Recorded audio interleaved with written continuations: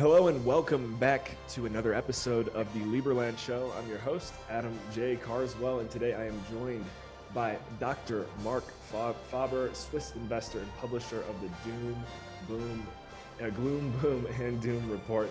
Dr. Faber, it's an honor to have you here. This has definitely, been an episode that I think we've had in the works for a while, and I'm happy we could finally get it down. And I know many Lieberlandians out there and other people who kind of see the world through a similar lens as you and I are really looking forward to our conversation today. So grateful to have you here. Thank you for investing your time with us. And let's kick it off. When did you first wake up, Dr. Faber? What was the moment where you realized, something's not right here, and I need to put myself in a position where the government can't control the way I decide to live my life? Well, I think when I went to school in the 50s and until the middle 60s, I had a favorable opinion of the Swiss government because I was born in Switzerland and I grew up in Geneva and Zurich. But when I studied, and especially after my studies, and especially when I was ski racing and went frequently to Eastern Europe, I saw that through communism and socialism, you impoverish the population and you take the private initiative away and you depress people because of the complete lack of freedom of choice. So at that time, I kind of started to have my second thoughts about governments and whether governments represented individuals and so forth. And then I was in New York in 1970 when I started to work, and I saw a little bit sometimes the brutality of the police force, whereby I'm not criticizing this. I think in a system, some brutality is required in order to have peace. You understand? If you have a nomadic society, each individual is relatively free because he moves about and there's plenty of space and so forth. Once you organize cities, you need to reduce the individual freedom and you have to increase the collective freedom. And among one of the collective freedoms is the freedom of fear to be hit when you walk on the street. So you need some form of discipline, which unfortunately in some Western democracies has disappeared. But in general, being involved in economics and in financial markets, the first time I really saw government intervention was the bailout of LTCM in America. And I thought this is now something really bizarre that they would go and bail out a hedge fund and claim that if they hadn't bailed out the hedge fund, the financial system would have gone down. For me, this was kind of a signal that there was heavy intervention or manipulation in the financial markets, whereby, if I look at all the former Fed chairmen since Paul Volcker, then Mr. Greenspan was actually a relatively good Fed chairman, you understand, in the sense that he increased the Fed fund rate at the beginning of year 2000 to 6.5%. And then going into the housing crisis, the Fed fund rate rose again to 5.25%. So in a way, he was too slow to increase interest rates, but nonetheless, he increased them. And everybody laughs today about Arthur Burns in the 70s. But I'd just like to say that by the beginning of 73, they had at the time the prime rate. It was at over 12%. And here you have these clowns at the Federal Reserve, these completely incompetent individuals And for me, this is a tragedy that democracy has produced the worst type of bureaucracy you can imagine. Has nothing to do with meritocracy and everything to do with connection and political maneuvering and so forth and so on. And the worst performing people are shot to the top, but they're really the worst. Absolutely. So I'd actually like for you to elaborate. I've heard you speak on this before, but just for our audience, you refer to those leading the Fed right now as incompetent, which I agree with you on. But could you kind of share what qualifies them as incompetent in your eyes? Yes, I want to tell you very clearly why I think they're so incompetent. When Milton Friedman had his, I think it was his 90th birthday, it was in the 1990s or early 2000s, Bernanke gave a speech. I'm just going to write about this. And he said, well, we're not going to do the same mistake as in the Great Depression, that the money supply fell at the time by 30%. The Great Depression was caused by many different factors, not just the collapse in money supply. Anyway, but he was a believer in Milton Friedman to some extent, as is Yellen. But if you read Milton Friedman, and I've just spent some time listening again to all his speeches in the 70s and early 80s, his argument was the Fed will not do the same mistake as they did in the 1930s, because they know now that the money supply shouldn't collapse, but they'll make another mistake. That was sure. That's what was his prediction. And he argued for small government. And in his speeches, he explains exactly the correlation between an increase in the quantity of money and the rate of inflation. But these people at the Fed, they read Milton Friedman, they read his monetary history of the US and so forth, but for some reason, they didn't follow up and just keep on printing money. And Anna Schwartz, Schwartz, who wrote the history, the monetary history of the US with Milton Friedman, she published an article in 2011 or 2012 in Time magazine and said, one should not re-elect Mr. Bernanke because of these money printing, and Mr. Friedman, who was by then already dead, would never approve of it, would never approve of it. Both Bernanke and Yellen are completely incompetent people that should never be at the Fed. But I can say one thing, they're not as incompetent as Miss Lagarde at the ECB. That is the problem. All these idiots, they support each other. You understand? They actually want an even greater fool somewhere else so they can say, well, look, compare us to the ECB, we're much better.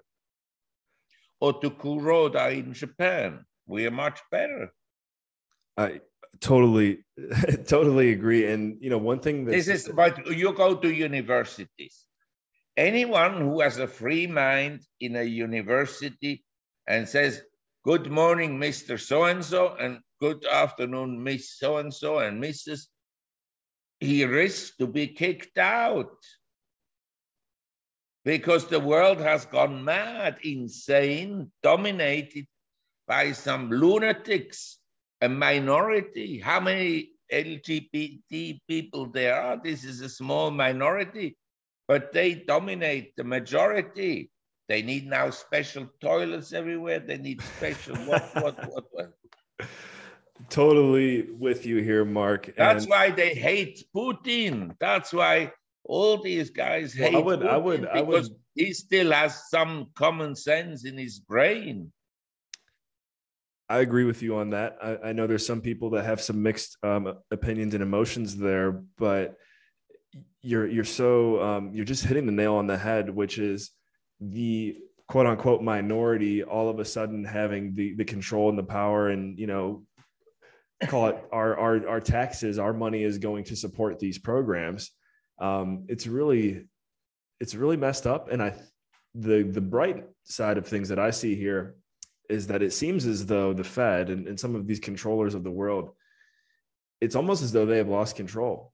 And there's individuals like you and us here on the Lieberland Show, and the group of gentlemen that I mentioned I meet with on Mondays, that are kind of uncovering, what now actually is a time where the truth can really flourish.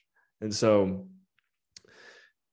I guess tell us your thoughts there. Do you think that this is quote unquote the end of the Fed? Are they going to stick around? Are we getting ready for a major transition right here?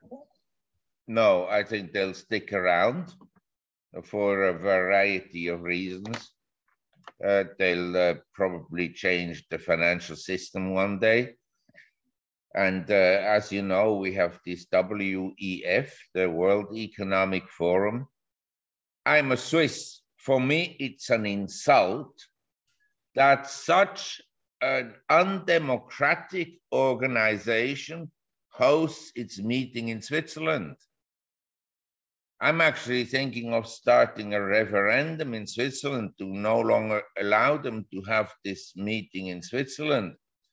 But to do that, I would have to have the support of the socialists, who are also not friendly towards the WEF, as you can imagine, because they're mostly rich and influential people. But I don't want to associate myself with the socialists, so I would have to do it alone. And then immediately the right-wing party, with which I'm more friendly, they would object because, of course, some of them belong to this WEF and they have their business connections and so forth. And the corporate world in Switzerland, the large multinationals, they're also related and so forth. So it would be quite a costly exercise. But basically, if you look at what the WEF wants and what people like Hariri and Schwab and Soros tell you, this is an aristocracy that wants to dominate the world. Has nothing to do with liberties. Ideally, they would put into every person in the world a vaccine to dumb him down. I mean, people today, they don't read, but if they would read, they can go on YouTube. All these speeches are on YouTube. Look at the speeches that Huxley gave about, the way the world would become. He wrote the Brave New World book. Mm-hmm.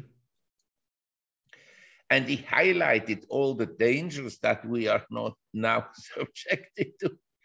It's actually funny that there were such great thinkers already in the 19th and even 18th century. Or even if you look at Machiavelli, he identified the problem exactly the way it is, that whatever state there will be, it will be corrupted by some evil people. Absolutely. So one thing you mentioned earlier there, and this is really just for my own personal curiosity, because I feel as though what we're seeing in the world right now between Russia and Ukraine, and who knows what story the powers that be decide to kind of stir up next. But I definitely think there's a significant amount of knowledge and insight tied to that quote unquote war that we are not up to date on. And as you mentioned, maybe if people would just read a little bit more or find the sources of information that are providing the truth. Just kind of, could you elaborate for me how you're perceiving this, we'll call it a war, what's really going on here? Well, I can tell you very precisely. You just have to listen to the speech of George Soros in Davos a few weeks ago. He says, Putin has to be taken out. Soros hates Putin and Xi Jinping and Modi of India because these are people who have some nationalism. And they are also the people that don't want Soros's open society to disturb their elections.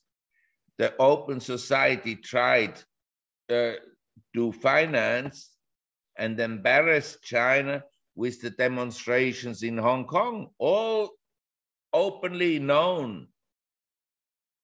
This was not a revolution, a demonstration in Hong Kong organized by the students of Hong Kong. Never.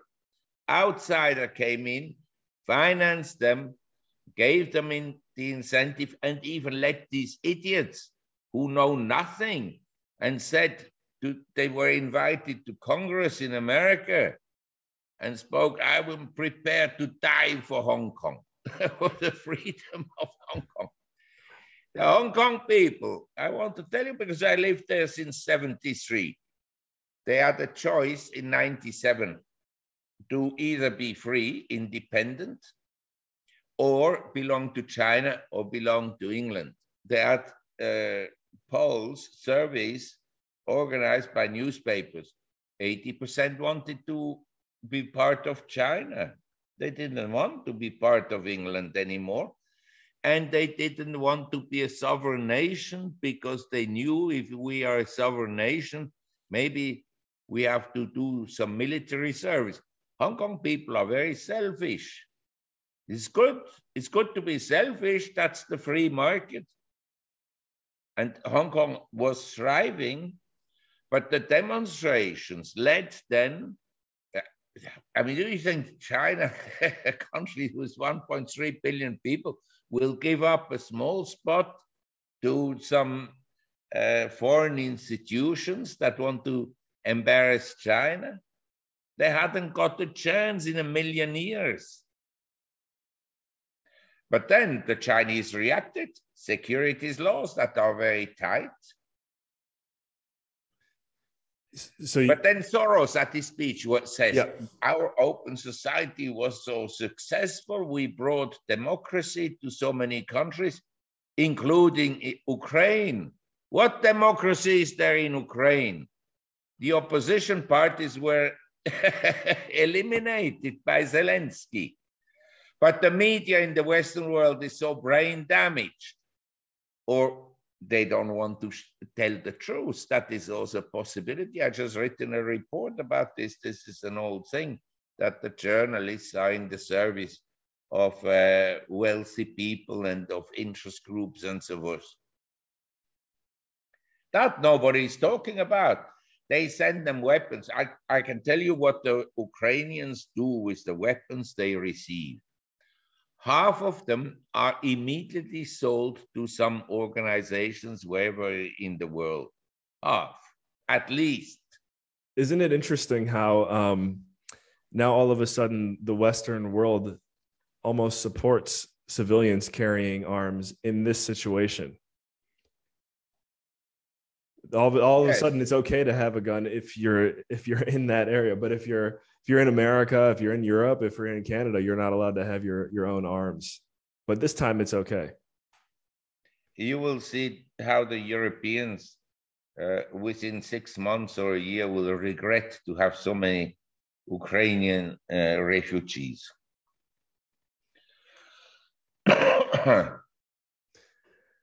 Mark, not only Ukraine. Look at all the pictures of Ukrainian refugees. They come mostly from Africa, because in Ukraine, you could buy a passport, a Ukrainian passport, for like $500. So they all went there. And now they have a free entry into Europe, into the social security system of Europe. And the dumb taxpayers in Europe, they pay for it. I was talking to a friend of mine in Italy the other day, and I couldn't believe the numbers in regards to what the tax brackets look like there. And that's just, being raised in the US and even in Canada, it's really not even comparable. So again, I've heard you mention this before, but really over the next decade, maybe even 2 decades, do you see any raise of hope for any countries in Europe? Well, I've written also about this. How does a society move into a totalitarian state? I mean, we moved from,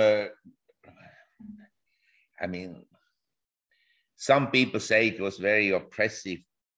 The Tsarist system was much more benevolent than the socialists, the Bolsheviks that followed, I can assure you that.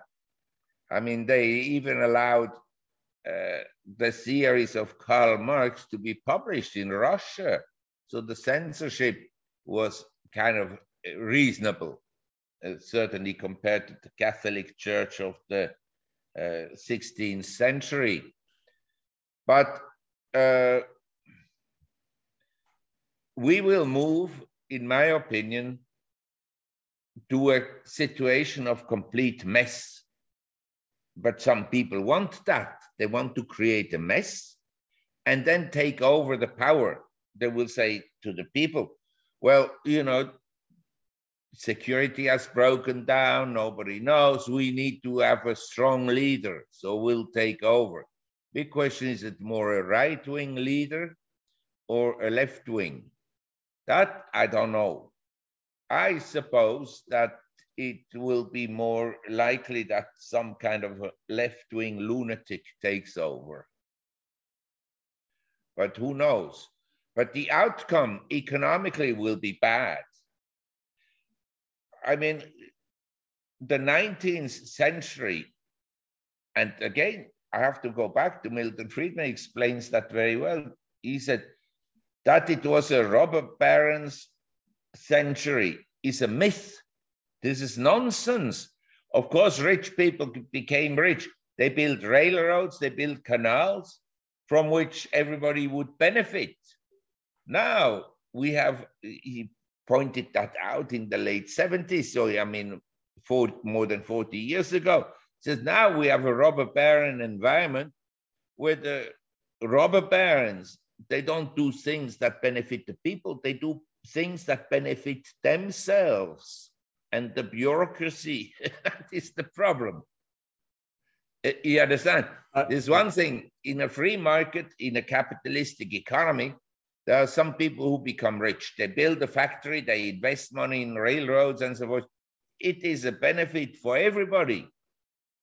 The consumer gets goods, the farmer gets a tractor that has been invented by someone who then sold his patent to the capitalist, and he puts the capital together and so forth and so on. So it benefits everybody. Nowadays, you look at the wealthy people, they do things for themselves. Absolutely. That is the problem. Absolutely. So, unfortunately, I know it feels like we're but the problem is, and someone said to Milton Friedman, you know, when you listen to every speech, whether it's about philosophy or whether it's about politics or whatnot, always listen carefully and twice to the Q&A, the question and answer sessions.